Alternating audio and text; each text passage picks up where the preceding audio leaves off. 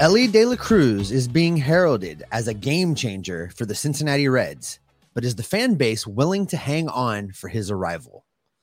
If you were to say what the Reds' goals are in 2023 and beyond, what would you say? We are going to discuss Elly, the Reds' goals moving forward, and then put you in the driver's seat as we take your questions and comments on today's live Aloha Friday edition of the Locked On Reds podcast. Roll the intro, Jeffrey. You are Locked On Reds, your daily Cincinnati Reds podcast, part of the Locked On Podcast Network, your team every day. You are Locked On Reds with myself, Jeff Carr, and my co-host, Stephen Offenbaker. Welcome in to this live edition of the Locked On Reds podcast on an Aloha Friday, just like Scott Campbell says, Aloha. Locked On Reds is part of the Locked On Podcast Network, your team every day. Thanks, as always, for making us your first listen. We are free and available on all platforms. This week, we have talked a lot about optimism for this Reds season in 2023 and what that looks like. And I think that there are some misconceptions, and there are definitely some folks who don't agree, which I understand that, but there are some thoughts as to what optimism should actually look like for this team. And then there are some folks who aren't going to be optimistic until a certain thing happens, and we can discuss that here in a little bit. But there is a reason to be very optimistic about this team. We've given you a number of different reasons this week, and today we are going to focus on a guy who transcends conversation when it comes to the future of the Cincinnati Reds, Steve, and that's where I want to start, is with the dude who I firmly believe, and there's lots of different folks who prognosticate about prospects that believe he is super boom or bust, but if he hits that boom, he could be an absolute supernova star for the Cincinnati Reds, and that's Elly De La Cruz. Well, Elly's going to be awesome. And before we dig too deep, I just want to say kudos to you for managing to start Cincinnati Reds optimism crap storm in Cincinnati last week. I saw Mo Edgar got looped into this thing. I saw, you were on ESPN 1530 preaching optimism. Good on you doubling down on that ridiculous 75 win total that you're putting out there. But if it were to happen, Jeff, you're absolutely right that Elly De La Cruz is going to be a big part of that reason, because it will mean that he has come up and he has done what he has done at every other level, which is wait about a week and a half and then absolutely deliver. Now, do I think that that's a realistic expectation for him? Probably not. I mean, the major leagues are hard, or else you and I would both be doing it. So it's just a case of him coming up and making the adjustments necessary to hit big league pitching like he's been hitting the pitching at every other level. I'm not quite sure how long that'll take, but if he's able to do it fairly quickly, he really could make the impact to put this team from what I think is going to be a 64-65 win team and change that lineup enough and let them score enough runs that we could be talking about 70. I don't know if 75 is still a reasonable get, but if all of the pieces fall into place, and especially with Elly, 70 may be realistic. Well, and I look at Elly De La Cruz and I say, if things work out, because you know me, I like to think about the optimistic side of things. I mean, heck, everybody in the world has, at least in Reds country, has been having some fun with my optimistic taste this week. But when it comes to Elly De La Cruz, if he does work out, the middle of this order is Tyler Stevenson, Jonathan India. Jonathan India might be in the middle of the order, might be at the top of the order, and you've got Elly De La Cruz in there. You're probably talking about your top three hitters. And when you can nail down a third of a lineup in a year where, and we'll talk about this, what expectations should be like for the Reds coming up in 2023, in a year where they're not expected to be a contending team, that is a huge goal here, because we're still in a figure it out type deal with this roster. And the way that he fits on this team is because the Reds have had a need at shortstop. I mean, basically ever since Zach Cozart left, they really haven't had anybody there. They've had some nice fill-ins, and yes, there's probably a couple of folks who are screaming, Kyle Farmer, but good Lord, I think he was playing D whenever they finally got around to playing him at shortstop. So the plan A is Elly De La Cruz, I think, at this point. I think that we would be surprised if Jose Barrero takes the reins at shortstop. But Elly De La Cruz being what he is, the almost, and I feel like this term is a little bit overused in sports, but almost an athletic unicorn. He can do everything. Like, this is the kind of guy to be excited about. And he has generated as much hype, if not more hype, than Jay Bruce did. Let me ask you this. When we talk about Elly, are we being unfair to Elly De La Cruz with the amount of expectation that we were putting on him? Because I said this all last year when it came to Hunter Green, that I felt like we put a tremendous amount of pressure on him and really set the bar way too high for what he was going to be able to deliver. And as the season went along, obviously he got closer to that bar. But, meanwhile, we spent the whole time saying, oh, wow, this is a little disappointing. He's not, wherever we thought he was going to be, we being the fan base. And, ultimately he got there, but I think we oversold where he was going to be on day one. And I think there's danger here in doing that with Elly De La Cruz also. But I wonder, are we putting too much stock in what his impact will be when he finally does get to the major leagues? I don't think so, because this wasn't something that we really thrust on him. He snuck up on us. I mean, think about it. He was not even on the top 10 list 2 years ago. He was nowhere to be found. The Reds got him as an international prospect, and they didn't even pay an amount of money that people report. Like, whenever Elly De La Cruz was signed by the Reds, it wasn't a headline. Like, nobody really announced it. Nobody really made a big deal about it. But now he has built himself into this player. He has created the hype for himself. This isn't something where I think, are overhyping what he has done, because even when he got to Double-A, and you mentioned this just a moment ago, where it was like, okay, he had a week where he was just a guy on the roster for Chattanooga, and then he was player of the month in the Southern League for the month of August. So I think that he is a guy that whatever hype we put on him, he is going to reach that level. I think that he has the ability to meet expectations no matter how high we might put them. And I know you're probably going to say, well, what if we expect him to hit 100 home runs in a season? Well, I think that we have to at least put the human equation in here a little bit. But I think when it comes to Elly De La Cruz, saying that he is going to be a staple in the middle of the Reds order for many years, at least 5 or 6 years, hopefully they sign him for more than that, I don't think that is a unrealistic expectation at all. Probably not. And as far as the way the fan base is really reacting to him, I talked about this a little bit when we sat down with Tyler Stevenson, just the way fans treated Elly De La Cruz at Reds Fest. It really, there were times, Jeff, and I think I said this to you while we were there in the middle of it, there were times it felt like we were in an old Beatles documentary with just the masses of people running behind him, trying to get to wherever he was going to be next. And that just seems like a lot for a young kid that wasn't supposed to be much of anything when he got his first taste of professional baseball.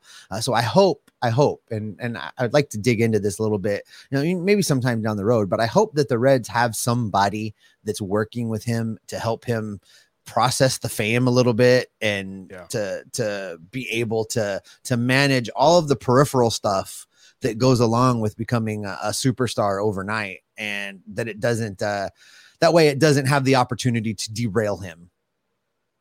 It's intriguing to me because we've heard the broadcast team talk a lot about this last season, where the philosophy of Nick Krall and the philosophy of the development department is, we want to, if they show they have the talent to get bumped up, no matter where they are in the age of their career and stuff like that, we want them to get a taste of failure in the minor leagues before they get to the major leagues. But Elly De La Cruz, to the point that, I was looking at his statistics the other day, and I think the worst numbers that he had in any one season at any one level, I think at low A in Daytona, he hit 269. That's amazing. With Jonathan India, when he was in Daytona, was there were a lot of questions about Jonathan India at that point because his numbers were not good.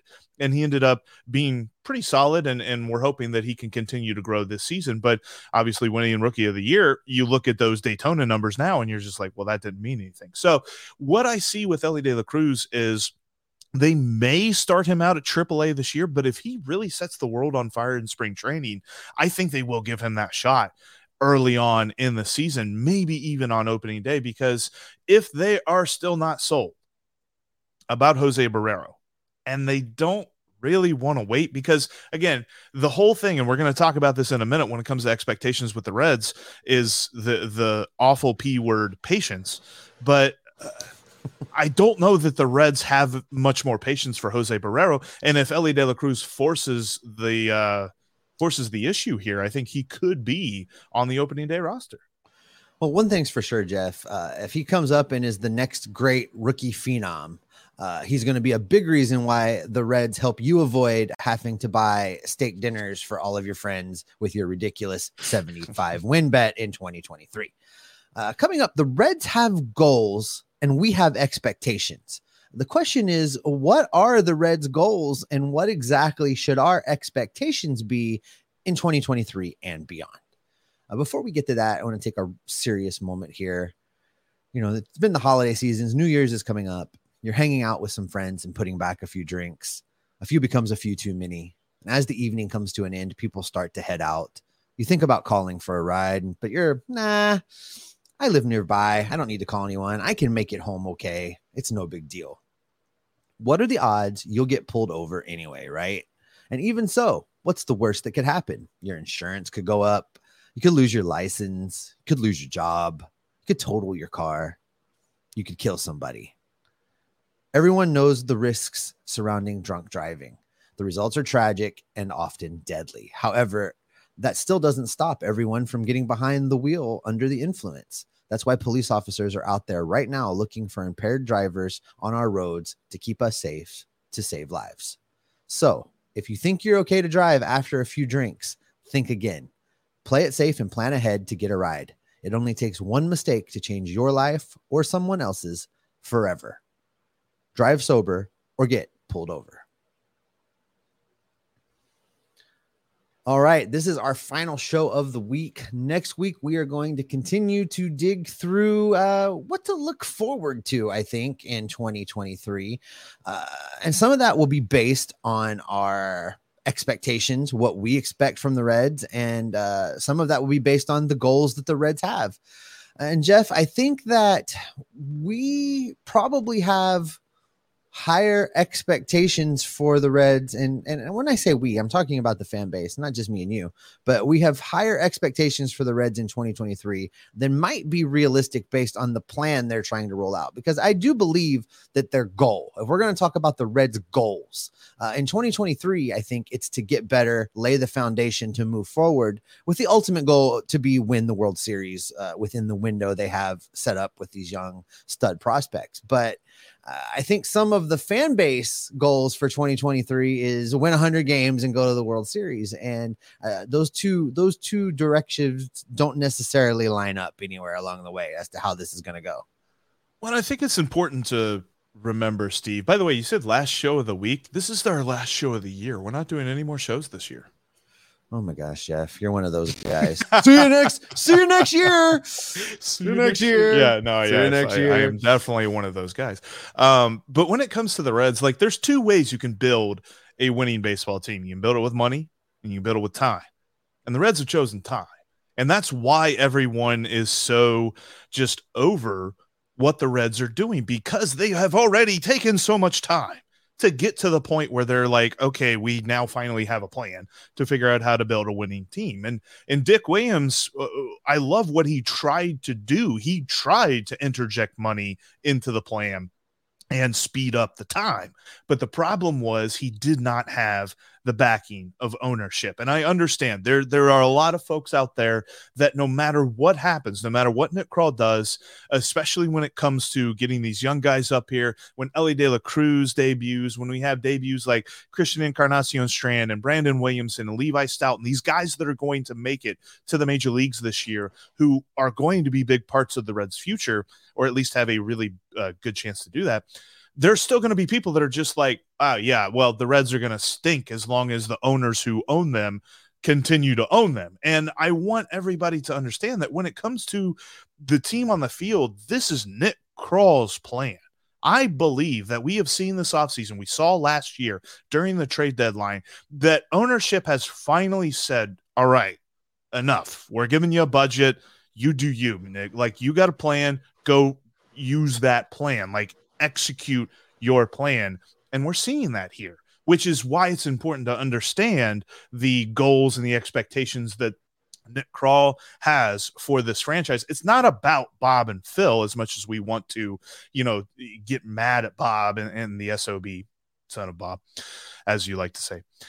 It's not about them. It's about what Nick Krall is doing with this team. And Nick Krall has this team set up for success so long as they continue to hit the checkpoints on the plan.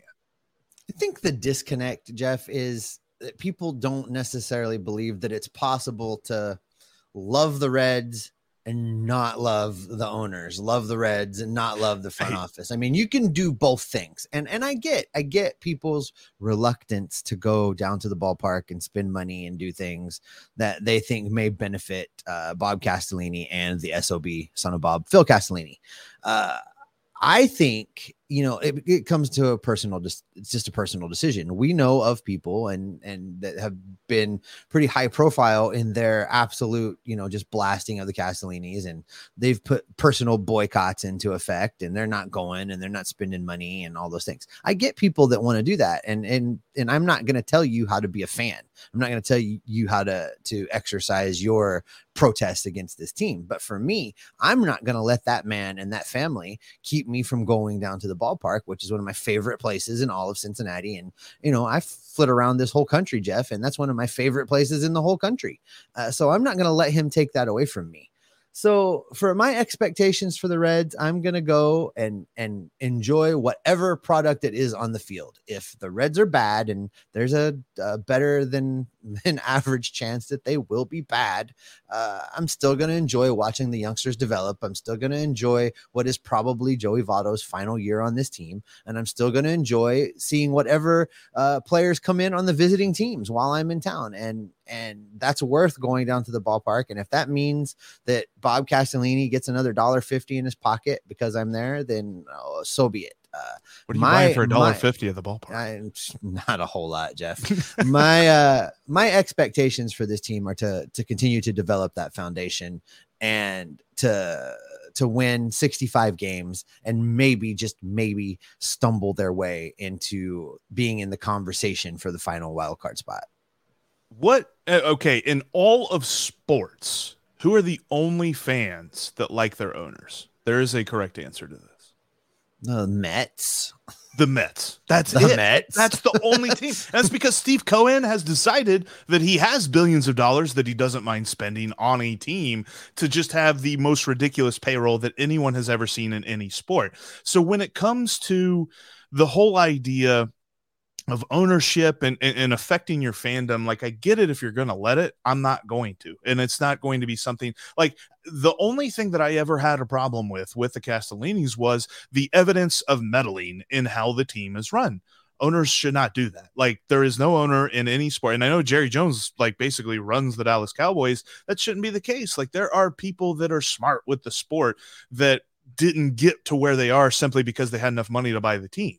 Like, Nick Krall has worked his way up, and I think that people like to discount that, but he has worked his way up from the bottom to where he is now as a general manager through Major League Baseball teams. And it's not just the Reds. He's done it on other organizations. So I am excited to see how he can emulate this plan. And we're talking about goals. What are the Reds' goals when it comes to 2023? The Reds are not setting goals for themselves to win 100 games.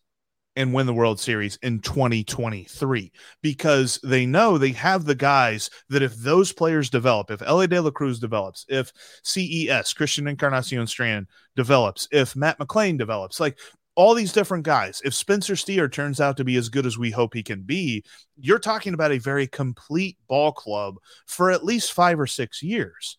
And you know, looking at some other organizations that do this, like we talk about the Rays a lot. I want them to emulate the Guardians, what Cleveland does, because Cleveland does a fantastic job. And yes, they have Jose Ramirez, but the Reds had Joey Votto forever, and they just didn't build a good team around them because they didn't have a good plan. Now it looks like they've got that plan in place. And if they can have a star emerge like Tyler Stevenson or Jonathan India, and if they can build around them succinctly with mostly homegrown talent or, you know, prospects that they traded for that they developed in their farm system, and then they bring them up to the major leagues, and then they fill in the gaps here and there with guys like Will Myers and guys like Kurt Casale, then that is how this team is going to be successful. There's never going to be a situation where they're in a bidding war with Steve Cohen, or they're in a bidding war with Hal Steinbrenner, or they're in a bidding war with even with the Cubs. Like, it's just not going to happen. No, in fact, I think I said this during one of our shows last week, this week. Currently, the Mets payroll this season is more than Bob Castellini's net worth. We are not getting into a bidding war with the New York Mets. But I think it's important to just understand, Jeff, where this team is at and where they are going, and to set our expectations accordingly. Exactly. And with expectations set, let's jump into some comments and some questions, because I know that some folks are asking some different stuff and talking about different. I think I saw something about Will Myers, which I would definitely want to touch on here in just a moment. But sorry.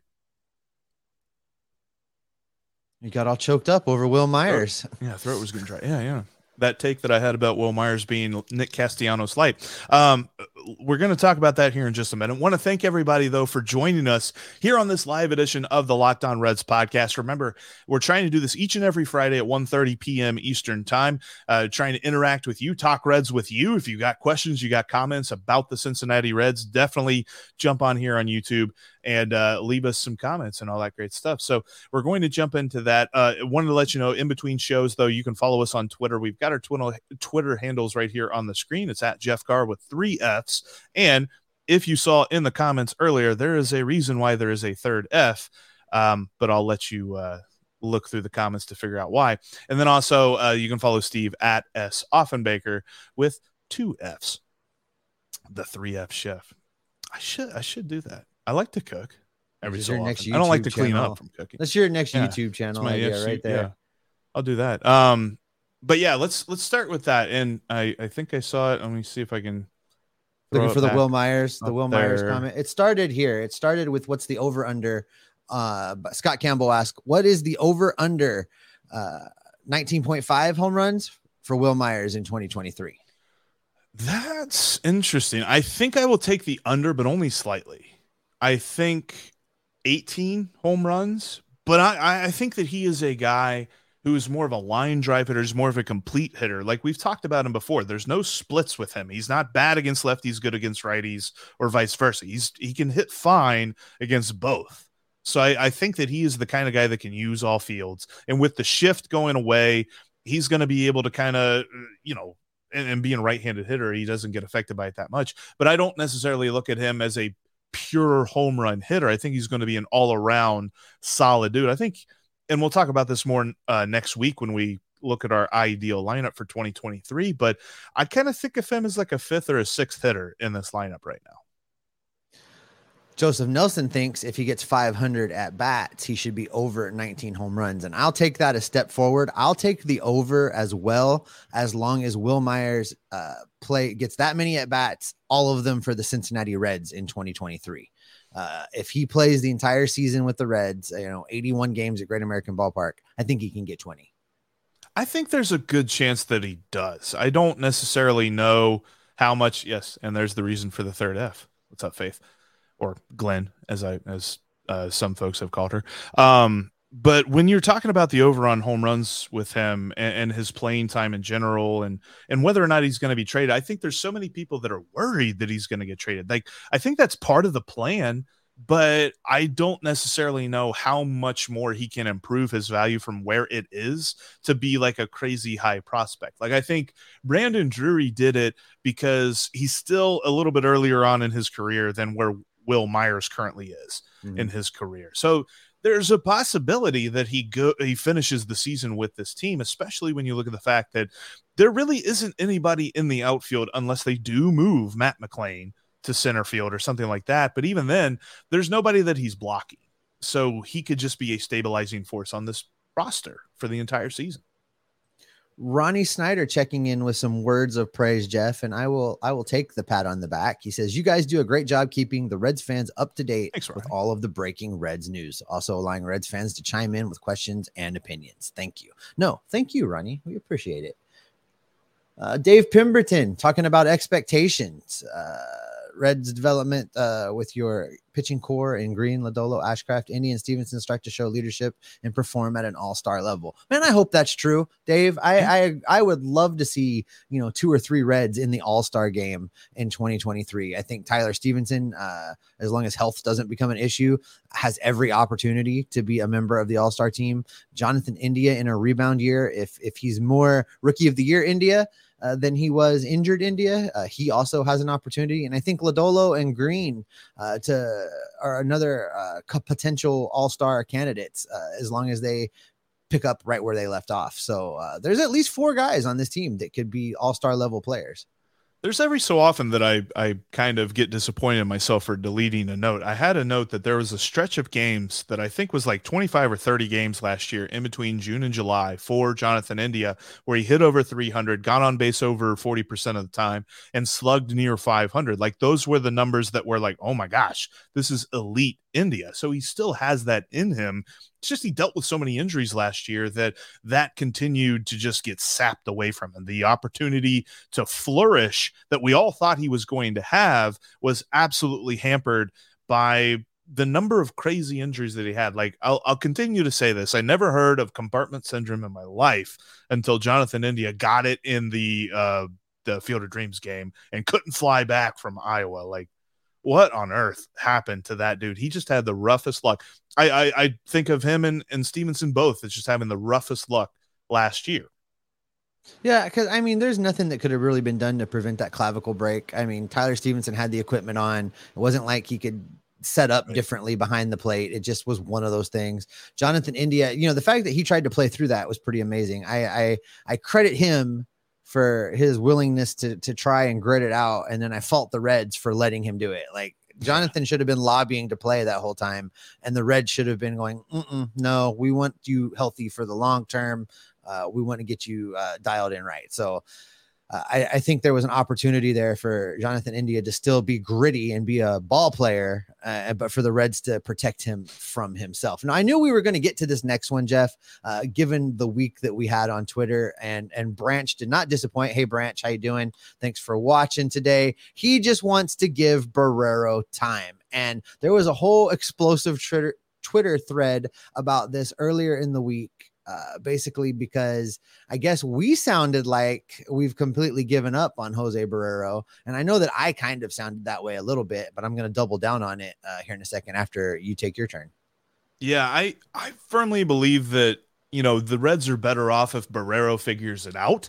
Like, if Barrero can figure out, and make no mistake about it, the struggles at the plate last year were concerning, but there were also struggles in the field. Like, what he did in the batter's box seemed to affect him at shortstop as well. There were some routine plays that he would boot, different balls that just, slid under his glove as he tried to make a play, or bad throws that he had. And it was so very uncharacteristic from what we saw, even after he had gotten called up, because at first, when he was called up from the minor leagues, he was a really good fielder. And we're like, okay, we can count on the glove.